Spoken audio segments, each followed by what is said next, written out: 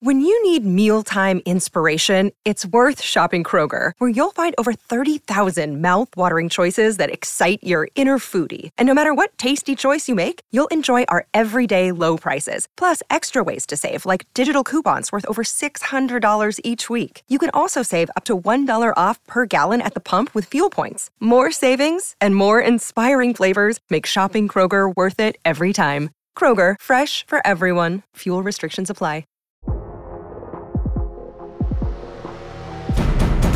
Today on the TMZ Podcast. Welcome to the TMZ Podcast. Harvey Levin here. Derek here. So, we talked about it yesterday, and I'm going to just brag a little bit. Go ahead. I knew You've that earned it. the big thing that was going to come out, and I knew this yesterday, had nothing to do with he's been arraigned on 34 charges. The big thing was the admonition at the end saying, I'm not going to issue a gag order now, but I am telling you, do not insult, do not threaten, and if you do, I'm going to reconsider. So the door that I just knew was going to open, and it didn't open. He laid down a marker. Judge Merchan. And Trump blew that door open last night. Yeah. Blew it open. You got to hear what he said. He gets his admonition, and this is how he responds. I have a Trump-hating judge with a Trump-hating wife and family whose daughter worked for Kamala Harris and now receives money from the Biden-Harris campaign, and a lot of it. The criminal is the district attorney because he illegally leaked massive amounts of grand jury information. So he hears that warning, and he promptly gets on stage And he gives tells the his judge supporters. he gives the judge the finger. Yep. And therein lies the issue, because we talked about this yesterday.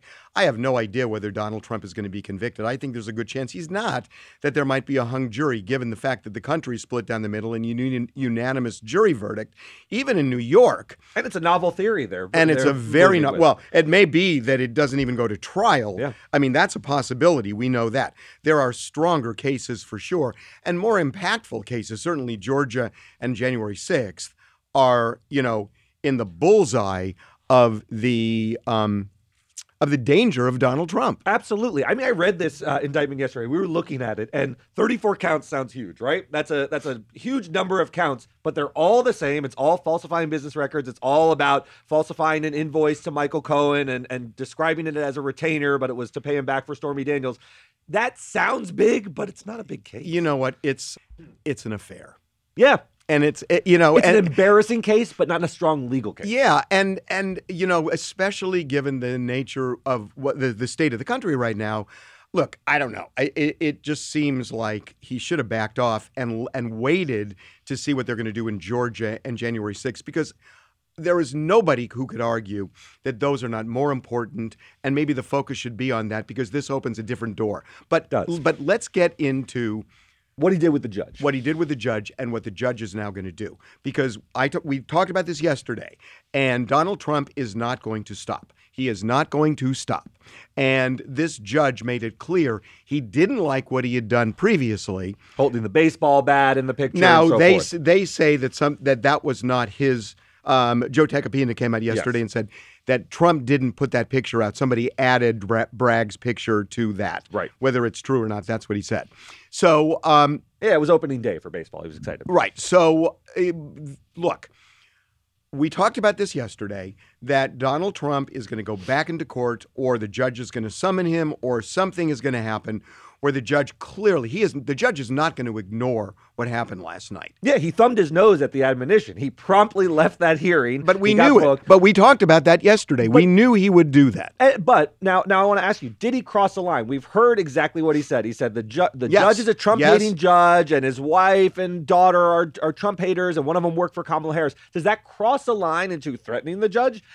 Donald Trump is I wouldn't describe him as a careful man, but he's cagey. And what he said was his description of how he feels about the judge. He's a man defending himself. He's entitled to do that. The First Amendment is a very broad thing. But remember, when he didn't say go out and hurt that judge. He didn't. But remember, he said earlier, there will be death and destruction if I'm indicted. He did.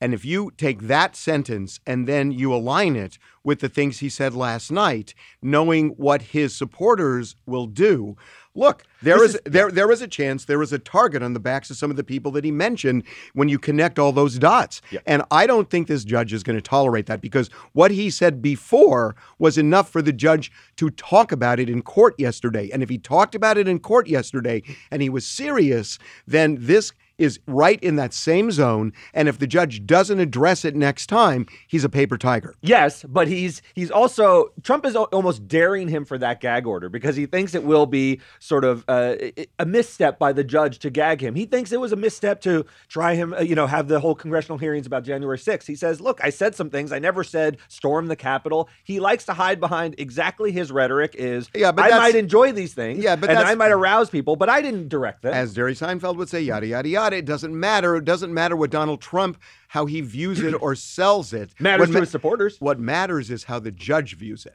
And the judge has made it clear he doesn't like it. Yes. And I think there is going to be a showdown in this case, and it's going to have nothing to do with Stormy Daniels. It is going to have everything to do with what Donald Trump is allowed to say, and how do you deal with that when that same defendant is running for president.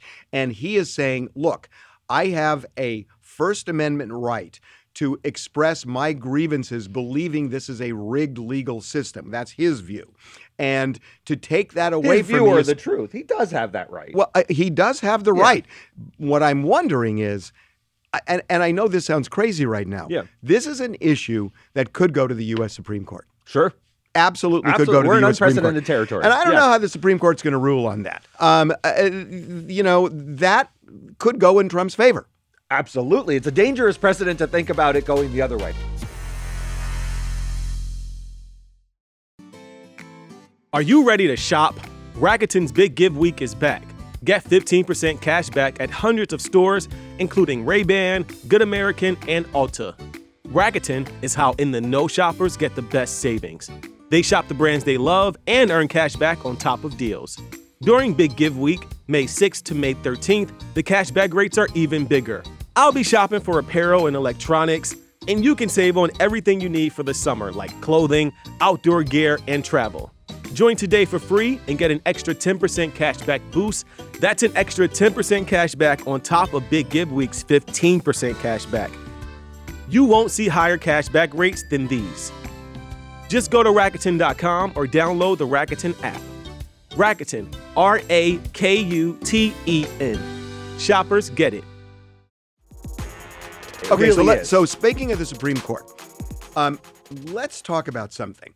So Donald Trump mentioned the judge's daughter. Yes. Who worked for Kamala Harris. Yes. And he is saying, and therefore there's a bias. Yes. Draw a distinction between that and Clarence Thomas having a wife who was solidly behind election denial.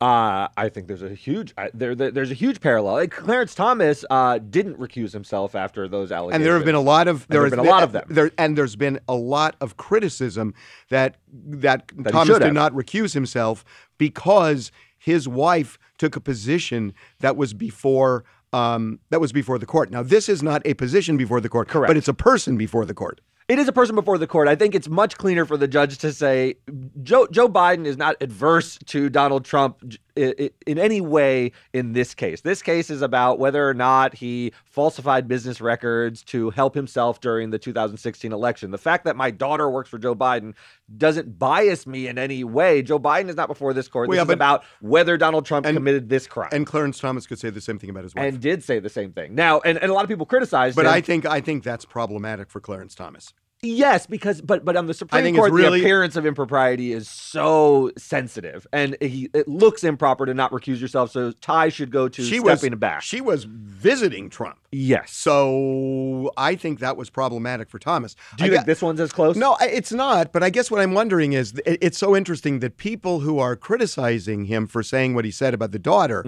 and I get it, but I think they've got to kind of think it through because they were also the people who were just blasting Thomas I think appropriately. That's right. But look, depends on whose ox is being gored. I find that myself saying that a lot of times. It's absolutely true. Yeah. And nobody thinks about whose ox is being gored anymore. They just think about their position. That's right. Their view, their bias. Yeah. And, and the other thing is, I got to say, I want to give credit to CNN. That CNN ran Trump's speech last night. MSNBC did not. And they came back on and they said, look, we felt, since we spent the day or several days, talking about the indictment, that we needed to give him a fair airing. And when he started turning it into a campaign speech, we dumped out of it. Right. I thought that was I thought that was a fair way to assess it. Fair way to assess it. Yeah. That was the fair way to assess it. It's weird not to do that. It's entirely weird not to cover his response to the indictment of a former president, Right. which is entirely unterprecedented in this nation. And everybody's it's a saying huge news event. It's historic, it's historic, but we're not going to hear from Right, you. but we're not going to show you. Yeah. It's ridiculous. Now, I think the line they drew when it turned into a pure campaign speech and how he's running, and he's not talking specifically about the case and about the judge and the DA, then you can dump out. I'm okay with that. Oh, I was okay with that compromise. I think that's the way to handle it. I think it was Anderson Cooper who explained that, and I thought, that makes a lot of sense. Yeah. Or Jake Tapper, I can remember. That's a thoughtful way to proceed. It actually really was. And I thought, I thought that was, it was telling. Yeah. It's... Because Donald Trump wants to leverage this coverage. He's saying, look, I'm going to get all this free press. This is obviously awful, but I'm going to get to drag the DA. I'm going to get to call it a witch hunt. And they're trying to minimize his ability to do that. They're going to say, look, we have to cover it. A former president is on trial, in a criminal trial. But they can sort of thread that needle a little bit. So when there's a primary, well, let's not talk about the primary. Let's assume Donald Trump gets the nomination, which is looking safer and safer. No, I got to say, although there's a lot of time. There is a lot of time, yeah. And a lot of things can happen between now and then. I mean, everybody, you can't view this election through a lens of April of 2023. You just cannot do it. We've seen, how many times do we have to learn? Things change. There are twists and turns. Donald Trump could end up not being able to run for president, or it becomes so exhausting. There are so many criminal cases against him that people are saying he will never win. We've got to find somebody else. We're a year and a half away from November 2024. A lot of time. A lot can happen. If it happens that Donald Trump gets the nomination and Joe Biden is the nominee for the Democrats, does Joe Biden campaign on, do you want an indicted and possibly a convicted president? I think he absolutely does. I think it might be a misstep to emphasize it too much, because Donald Trump's entire defense is that this is a political prosecution. So if you lean on it in the campaign, you're going to highlight that issue for him. And he's going to say, it is so political. Look, he's using it. Now, Biden can't stay quiet entirely. He has to acknowledge the reality of the elephant in the room. But I don't think he can run entirely on it. Do you? I think that plays into You don't run hand. entirely on it, but I think you can definitely run on it. And I don't think that he has to apologize or even tiptoe around it, that it is a real issue. Are you going to elect... Be able to govern. Are you going to elect somebody who could end up behind bars? Yes. And governing from behind bars at a prison? Are you okay with that in this very dangerous world? Yes. And I think that resonates with people, and I think it mobilizes them, it animates them. And yeah, it's going to piss off Trump's base, but Joe Biden is never going to get Trump's base. Yeah, he's not going to win over. So what Trump's does he base care? either So way. what does he care about that? He wants to mobilize everybody else, and I think the way to mobilize is, let me paint you a picture. Yep. That you have a president of the United States who cannot go to NATO, who cannot, meet face to face. In fact, even make phone calls to world leaders because he gets one phone call a day or whatever it is. Mm-hmm. So are you going to be okay with a president governing that way? Because it is a real possibility. Absolutely. He can't ignore it entirely because it helps his cause to win the election. But I also think it's. I think Trump will pivot. Well, let him pivot on it. And let Trump say, "Oh, this is political" and everything else. And Joe Biden could say, "Look, I'm not the one that filed the charges. Yes, I am just looking at what's going on at the landscape." Because by then, he could be charged for January 6th. He could be charged for Georgia. He could be charged, and this case. And God knows what else. Yeah. And so he could go to prison. Yeah. And I think that is a relevant and fair way of campaigning. do you want a president behind bars? Yes. And that's frightening. It's a real issue for the voters. That is frightening. Yeah, it's impossible to comprehend that we've gotten to this position where we could have a man elected who could be in a criminal trial or behind bars. And yet you can. The Constitution does not prohibit that. Yes. That you could have a president, ironically, who could win the presidency but not be able to vote for himself because he's a convicted felon. It's unbelievable. It is just breathtaking. So far, Joe Biden and the White House have been, I would say, relatively quiet about all these proceedings. They're letting them play out. I think they've played it very well. The media will cover this as much as they need to cover it. It's obviously historic and unprecedented. I don't think Biden's administration piling on at this juncture is a good move, and I think they've been kind of quiet about it, right? Have you noticed they're not really piling on Donald Trump and talking about the historic nature. They'll save that powder, keep some of it dry for the campaign. You know, I got to say, some of this really felt like local news to me. That when they got on the, using the helicopter shot of his car going from Trump Tower down to the courthouse, from the courthouse to LaGuardia, from Palm Beach to New York, it felt like watching when I was covering the O.J. Simpson case. Yeah, but that's not a bad thing. I mean, it's just that it kind of reverted to local news in a way, at least the beats of it all. Yeah, it's staggering to behold. It's just staggering. And it's fundamentally, when you get down to the legal issues here, it's super boring. Yeah. It's really boring. Well, it's a lot of old news. We read the indictment yesterday. We've heard all this stuff. The media has covered these hush money. It's a paper case. Yes. It's about literally what was written on invoices to reimburse his lawyer at the time. This is not a very interesting or juicy details kind of case. We knew all the information. It's laid out now in the indictment. It's a pretty novel theory legally, as we've talked about, and I think he's got a lot of defenses.